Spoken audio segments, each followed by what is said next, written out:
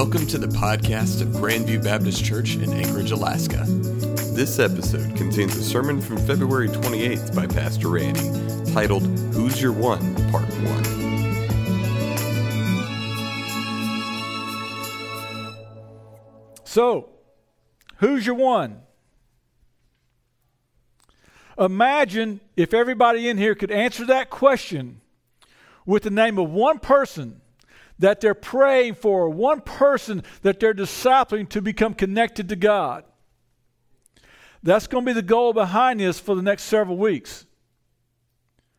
My goal is to get you to not only personalize but prioritize the Great Commission in your life to the point where you can name one person that you are doing that praying and that discipling to get them connected to God. The impact that could have if we all just had the one person. Here's the analogy. Coming up next weekend is the Iditarod that we're all very familiar with.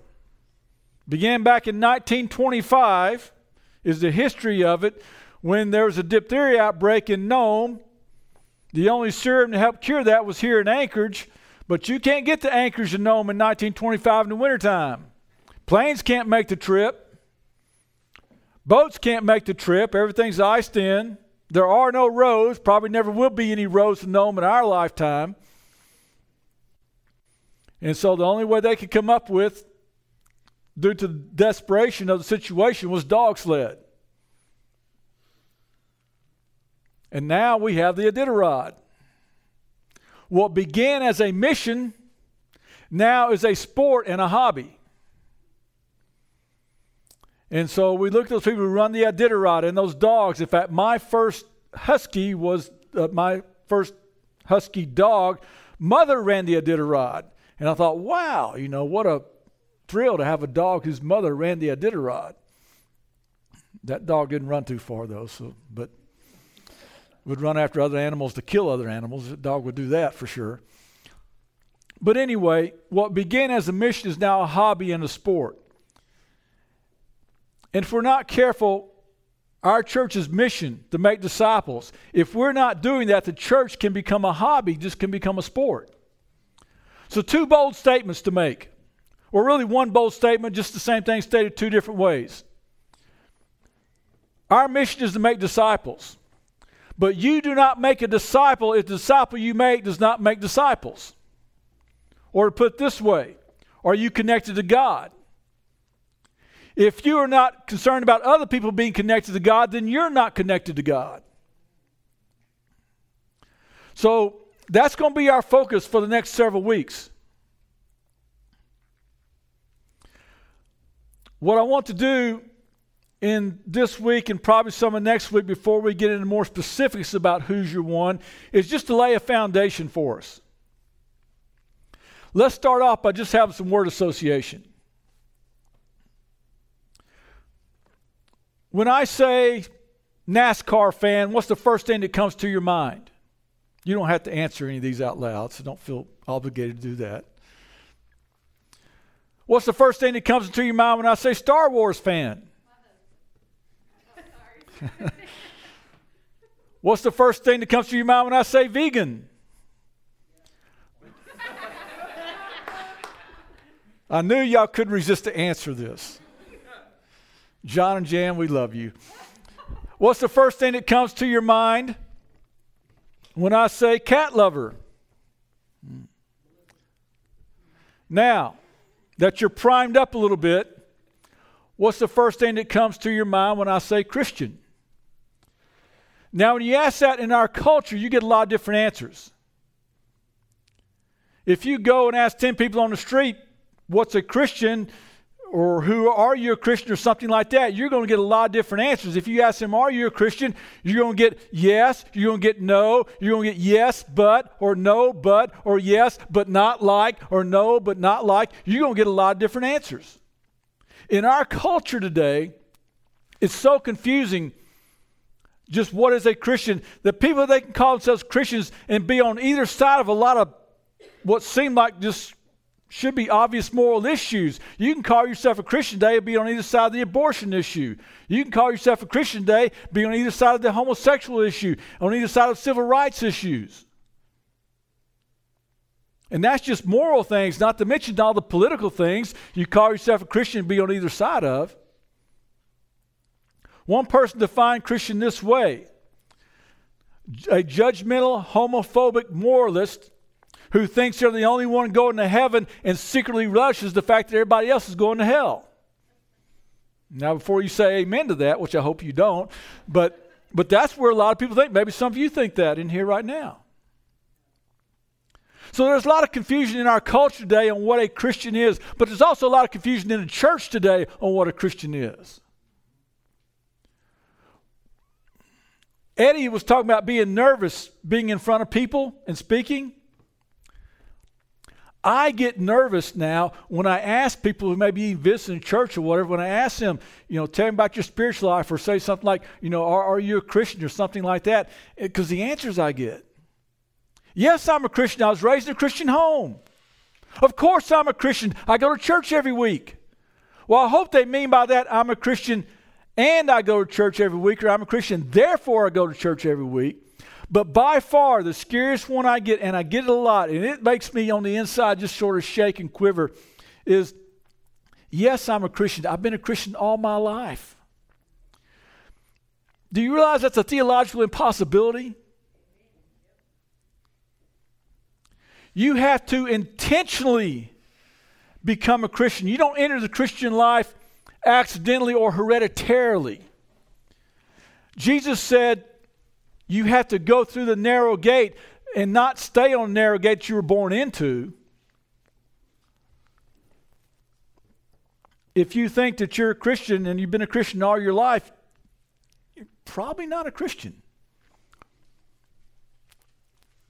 So, a lot of scary things go on when we're talking about, are you a Christian or are you not a Christian? But here's another interesting fact. The early followers of Christ, they didn't refer to themselves as Christians. That was started by other people saying that you're just a much little Jesus running around. You're just like Jesus Christ. It was a derogatory term when they said you're a Christian. Well, they didn't refer to themselves as Christians. What they refer to themselves as? Disciples. The word Christian is 3 times in the New Testament. The word disciple 269 times in the New Testament. Now, I know throughout the history of the movement we have taken the name Christian, but the word in the New Testament is not Christian, it's disciple. And what I want you to realize, especially in our culture today, what a huge difference. Because the New Testament knows nothing of the word Christian the way it's used today, just to describe somebody who has a church membership that goes to church every once in a while. The New Testament is a book about disciples, written by disciples, for disciples. People who are in love with, people who cling to, people who live their life connected to God.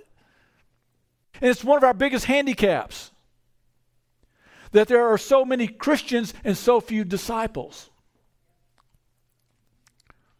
So we have to get this straight about being a disciple. And this is our step about who's your one, to help get us straight in that. So we're going to lay the foundation. And this first part of the foundation is very simple. Everybody is lost without Jesus.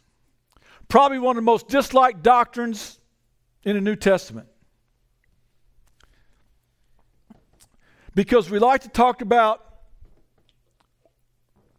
the fact that Jesus came. We just don't want to talk about why he came. We love celebrating Christmas. We just don't want to talk about why he came. And here's what we read in Luke 19:10. For the Son of Man has come to seek and to save the lost. Now understand this. To say something is lost is to say it has value. I don't lose things that don't have any value to me. I don't turn the house upside down looking for a paper clip or a rubber band. I turn the house upside down looking for my wallet or my passport. When you claim that something is lost, you're claiming it has value to you. Now, Eddie was talking about being married 23 years. This coming May, I've been married to my first wife here for 40 years. You fronted me a couple of years. Yeah. 15 15. 23 years you've been a Christian. That's what it was. Okay. Sorry. Our honeymoon. We left getting married in the afternoon, drove down to Baton Rouge. You have to understand, I'm a clog now when it comes to stuff like this. I was really bad then and still am. But we're going to Baton Rouge. We're going to spend the night. We're going to spend our honeymoon in Baton Rouge. But we've been driving all afternoon, so we're hungry. You know, as anxious as we are to start our honeymoon, we're hungry. So we decided, we don't want to start our honeymoon and come back and go eat. We want to just stay in a hotel and room and not come back out. So we stopped at a restaurant to grab something to eat real quick. Well, I had been given an envelope full of money. Well, all the money people had given me, I stuffed an envelope, and I took that and laid it down on the table there. We ordered our food. Well, we're so anxious to get going that we get up and leave and go to the hotel, and I leave that envelope there. And so we're in the hotel room, and Lisa's getting lingerie'd up, whatever you want to call it, and we'll skip that part. Anyway, at some point, I remember the money. I go, oh no. Because that's our honeymoon money. We're poor college kids. And I got the hotel paid for, but if we're going to spend the rest of our honeymoon, I got to have that money. So I rushed back to the restaurant, and the manager there, I guess he'd been expecting me. I came in kind of frazzled, and we got your envelope, put it in a safe, and so he goes and he opens the safe up and he hands me the envelope, and I go, I want to thank the waitress that had given him this, and she's already gone home. I said, well, if she was here, I could have kissed her, unless she was an Alabama fan or a cat lover, I could have kissed her. But the fact is, I had lost that. Why? It had so much value to me. Now, that's not a lot of money today, but back then, or today, it'd be equivalent to a couple $1,000s. That was everything we had. And you don't lose something that doesn't have value. So, when we say something is lost, you're saying that you care about it. And here's what we said before. Every person you lay eyes upon is so valuable to God that He sent His Son to die for them. We've been over this before. It goes back to what you learn in economics, right? You want to learn what the value of a thing is, you find out what the price people will pay for it. You can put your house on the market for anything you want to, but you find out what it's worth in closing time. You are surrounded by people that are so valuable to God that He sent His Son to die for them. So when Jesus comes, and that's the reason He came is for lost people, that's because we're so valuable to Him. In fact, they asked Jesus one time, why do you hang around people that are so far away from God? He says, well, think of it this way. A shepherd has his flock of sheep and he loses one. He goes, he searches the hills, he searches the valley until he finds that sheep. You all know this. Every shepherd would do that. And when he finds it, what does he do? He brings it back home and he throws a party his friends are going to be talking about for weeks. Or if a woman has her dowry, her 10-coin dowry that she'd have, she loses a coin out of that dowry somewhere in the house, she's going to search the house up and down and everywhere. And when she finds it, she's going to call her girlfriends, throw a party. And when a father loses a son, he's going to be looking for that son to come back, and it's the same thing. He's going to throw a party. Two things to learn from this. One, when God looks at lost people, He sees it as significant loss to Himself, and He wants to reclaim them. He wants people to be connected to Him. Secondly, people are good at getting lost, and they get lost in a lot of different ways. Some people, it's like a sheep. A sheep's not the rocket scientist of the animal kingdom. It doesn't take much for them to get lost. They're just natural wanderers.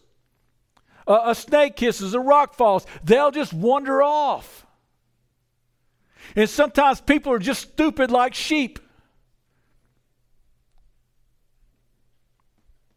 A teen experiments with drugs. You flirt with somebody at the office who's not your spouse. You take some money from the office, the workplace, thinking you're going to repay it back later. People sometimes are stupid like sheep. Does God seek after them? Yes, until he finds. And some people, it's like the one with the coins, just carelessness. You lose the coin, it falls, underneath the couch cushions or gets pushed underneath the table or something like that. Just carelessness. Somebody has a divorce or there's a death that takes place or something like that. Nothing that you expect, but just things of life happen.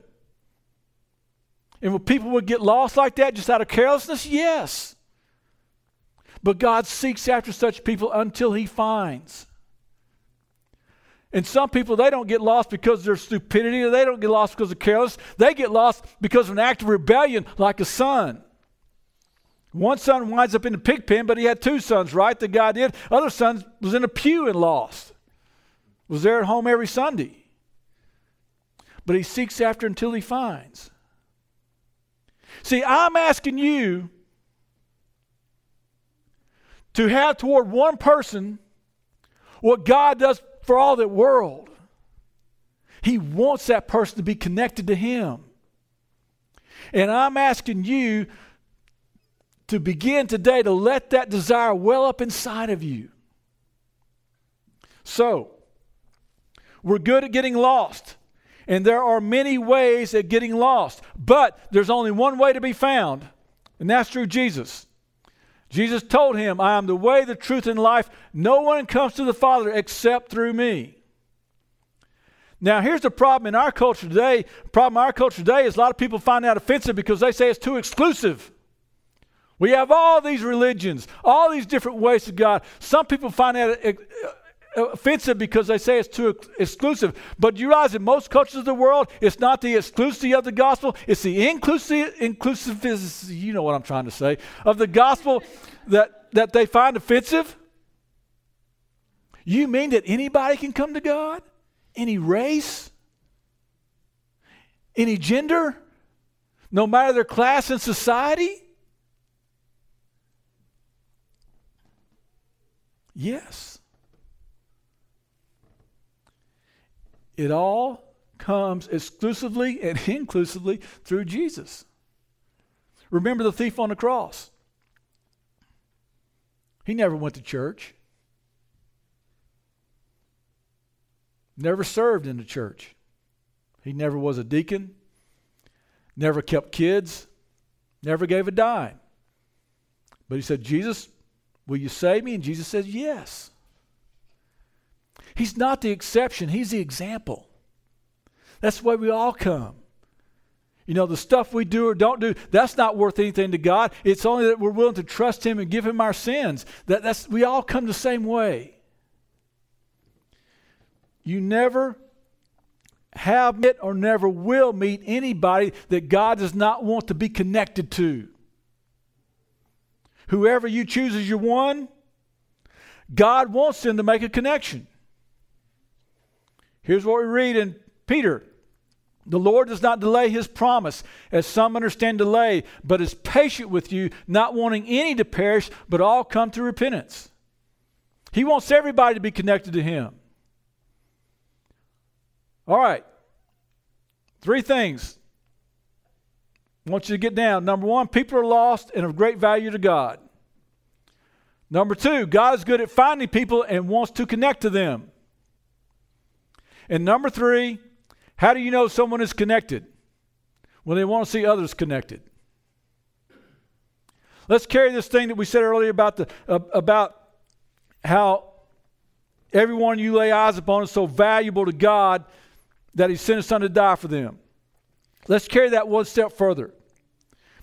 You tend to value that the people you value. You will value that the people you tend to value the people that the people you value. That's why you like your mother-in-law, right? Because you value your wife or your husband, so you like your mother-in-law. That's why you like your boss's kids. Because you tend to value the people that the people you value.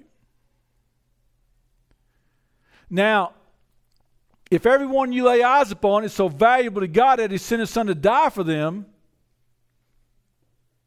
how valuable are they to you? Because see, I tend to value people based on how valuable they are to me personally. But what God wants us to do is to value people based on how valuable they are to Him.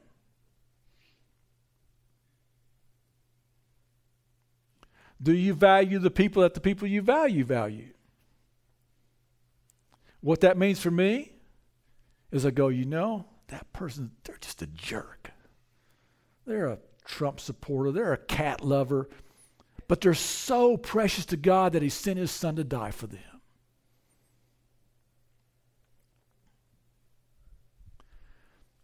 That's where God wants to take us. He wants to take us to that point, to where we begin to value people. So with that foundation in mind, let's go here to Matthew 28. Go therefore and make disciples. That's the only verb in this whole statement, the verb make. Everything centers around that. Make disciples of all nations, baptizing them in the name of the Father, the Son, and the Holy Spirit, teaching them to observe everything I have commanded you, and remember, I am with you always to the end of the age. The mission of the church has been and always will be to make disciples. That's why it's so important that you are able to answer the question, who's your one? Because if we forget that, it doesn't matter how well we do other things. It doesn't matter how well we do missions. It doesn't matter how well we do children's outreach. It doesn't matter how well, it doesn't matter how well we do all these other things. If we forget that, then we've forgotten the reason for our existence. Think of it this way. If Apple suddenly becomes deficient in making computers, it doesn't matter if they got little snazzy little stores it's nice to go in and look around in and browse in, does it? If Starbucks starts making deficient coffee, it doesn't matter how well they treat their employees. If you lose sight of what your mission is, what's the point of even existing? So,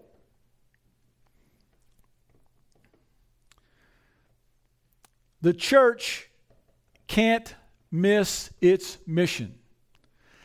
And what that means is you as an individual can't miss your mission. We say it all the time. We can't be corporately what we're not individually, right? And so if the church is to have this mission, you have to have this mission. So here's what I'm going for in the next several weeks. I want you to be able to name one person that's not connected to God. What do I mean by that? I mean this. They may be someone who is not a Christian at all. Let's put that at 0.0. Let's say being not a Christian is 0.0, okay? Let's say being connected to God is 5. They may be a person who's at 0. They're not connected to God at all. They may be a -5 because they may be an atheist or complete agnostic, just don't want to have anything to do with Christianity whatsoever. They may hate Christians. They may be at a -5. Or they just simply may be at a 0. They're just simply not connected to God or lost. Or they could be a Christian and they're not getting it. They're not connected to God. They got stuff going on in their life. It's just things just aren't happening for them. They are not, as we've been talking about for the past 8 weeks, connected to God the way they should be. So I want you to find a person, think about this, talk to God about this person. Is He the one to lay on your heart? Is he or she going to be your one? So they may be completely antagonistic toward Christianity. They just may just not a Christian, not pro and odds, just not for me. Or they may be a Christian, but they have not yet been connected to God. They've lost sight of what it means to be connected to God. And I'm not going to go over the last 8 weeks of sermons, but that's what that means. So what do you do with them? What do you do next? That's what we're going to be talking about some. But let's start off with something a little bit just basic today. First of all, listen to their story. They may be your relative. You may already know their story. This could be your brother or sister too, right? You may already know their story. But let me encourage you just to sit down and listen to their story.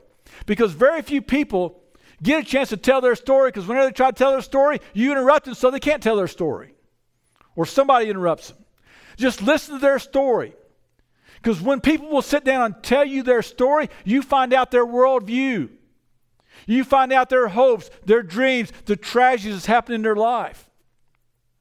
And as they tell those things, there's going to be things that come to your mind that go, oh, man, that's how the gospel can apply to their life. Because when I went through something like that, this is how my relationship with God made all the difference in the world. And you can find ways, listen to their story, that the gospel can be inserted in their life. The second thing, spiritual conversations are necessary. Listen, I know that Francis of Assisi said, at all times share the gospel, and when necessary, use words. That's great on a coffee cup, or great on a bumper sticker, but if anyone is going to be connected to God, you have to have spiritual conversations with them. In the New Testament, everybody who gets connected to God, somebody had to come along and connect the dots for them. There had to be a spiritual conversation. Jesus with those two guys on the road to Emmaus, they knew the facts. They knew, Jesus did a lot of miracles. They knew he'd been crucified. They heard rumors that he'd been resurrected. But Jesus had to come along and connect the dots for them. Spiritual conversations are necessary. You have to be willing to have those spiritual conversations with this person. Third, when we share, we're entering into a conversation that is already going on at some level. What I mean by that is, you can be assured you have one person in mind because God cares about them. He's working in their life at some level already. Maybe they have some distant relative praying for them. Maybe they grew up in a Christian home and just walked away from the faith when they become a teenager or off to college. Maybe there's some Christian at work that's been praying for them and trying to witness to them. Some level God is already started in their hearts. You're not starting at ground zero with nobody. Because remember, we have a God that wishes that none should perish, but to all do come to repentance. And so he's doing something. And then fourth, pray for them. Do you realize that very few people can name one person that's praying for them? To pray for them. Because when you pray for them, then your heart is going out to them. You become more sensitive to them. And so when an opportunity comes to step in and disciple them, you're ready to go. Because they're already on your hearts. You pray for them. Don't wait until you care to get involved in somebody's life. Get involved in somebody's life so you'll begin to care. But it's got to start with here. It's got to start with you answering your question, who's your one? So, over the next few weeks, I want you to be able to answer that question with one person that you're going to start praying for, that you're going to start looking for opportunities to disciple, you're going to have spiritual conversations with them. One person. Now, you may be here today and you're saying, choose my one. I need to be somebody else's one. I want somebody else to come along in my life and I want to be their one. I need to be their person. I need to be discipled. I need to learn more about Christ. I'm just not even sure where to start at. I'm not sure about all this being connected to God at all. Fine. When I hand out pieces of paper to you or in the worship guide for you to write down your one or something like that, you just write down, I need to be somebody else's one. I might put a box on there, please make me somebody else's one or something. But I know this. I know that no matter what else we do, if we don't get this right, we've lost sight of our mission. We become just a sport. We just become a hobby. So next week when the Iditarod starts, You remember, that started out as a mission to save lives. We got to get this serum to Nome. It was desperation. And you've all seen the movies. You know, you can go see the dogs at the restaurants around town. There's one in downtown and one on Spinard too. There's the stuffed dogs, the hero dogs. You can go see all that. But do you realize if we don't do that, then church in a way just becomes a sport and just a hobby? So who's your one? So we're going to next week lay some more foundation to this and then begin looking at this in Scripture. What I need you to do, because you were so good about going through and going through Scripture and making sure you're in God's Word and letting that penetrate your heart and so good at that. But let's go ahead and take the step. And let's be good at making disciples. What a difference it can make if we just do one at a time. What a difference it can make. Thank you for tuning into the podcast of Grandview Baptist Church in Anchorage, Alaska. For more information, check out our website at gbcak.org.